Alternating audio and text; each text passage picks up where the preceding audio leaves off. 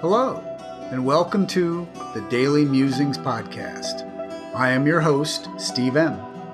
I will be reading the daily reflection from the books Beyond Belief, Daily Musings for a 12-Step Life by Joe C., and published by Rebellion Dogs Publishing, and 365 Tao by Deng Ming Tao, published by Harper One. To be clear, I have not received permission from either publisher to reproduce this content in any form. It is strictly intended for my personal use and the enjoyment of my family and a few close friends. I hope you enjoy today's Daily Musings.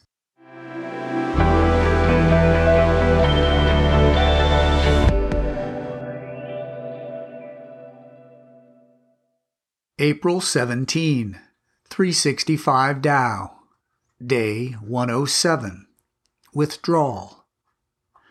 Activity is essential, but exhausting, and its importance is only on the surface. Withdraw into Tao at the end of the day. Returning is renewal. Each day is filled with activity.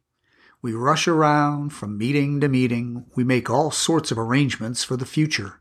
Such doings are important, but they are not all that there is in life. Even as we engage in them, we must remember that all human endeavors are temporary and provisional. We cannot allow our accomplishments to divorce us from what is actually happening in the world. It is imperative that we withdraw to reflect upon the day's events and collect ourselves for the continuation of our path.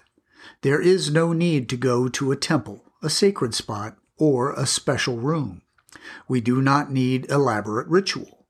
All we need is a simple and natural turning within. This is why followers of Tao always use the word returning.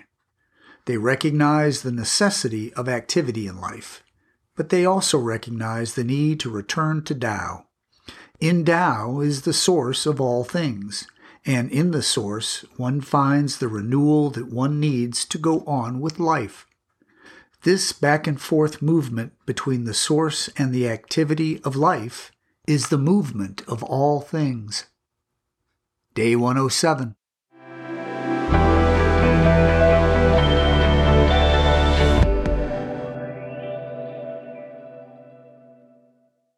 And now, Beyond Belief, Daily Musing for April 17. Today's quote: "If you have learned how to disagree without being disagreeable, then you have discovered the secret of getting along, whether it be business, family relations, or life itself." Bernard Meltzer, 1916 to 1998. We can agree to disagree. If we are controversial in step meetings, no one should balk. Being agreeable is not the key to maintaining sobriety. The fighters might have an advantage over the amiable ones in the recovery arena. The pain in the neck, the person who questions, doubts, and asks for evidence, isn't fighting sobriety. Rather, he or she is fighting for sobriety.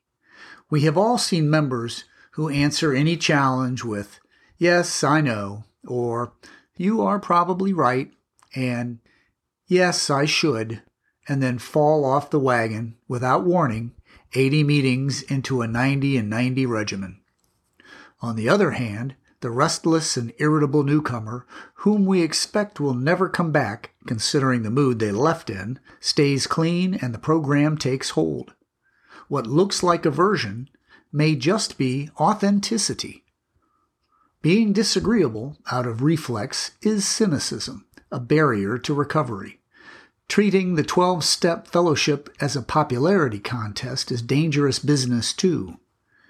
As the quote above suggests, sticking to our guns and having some tact is the best of both worlds.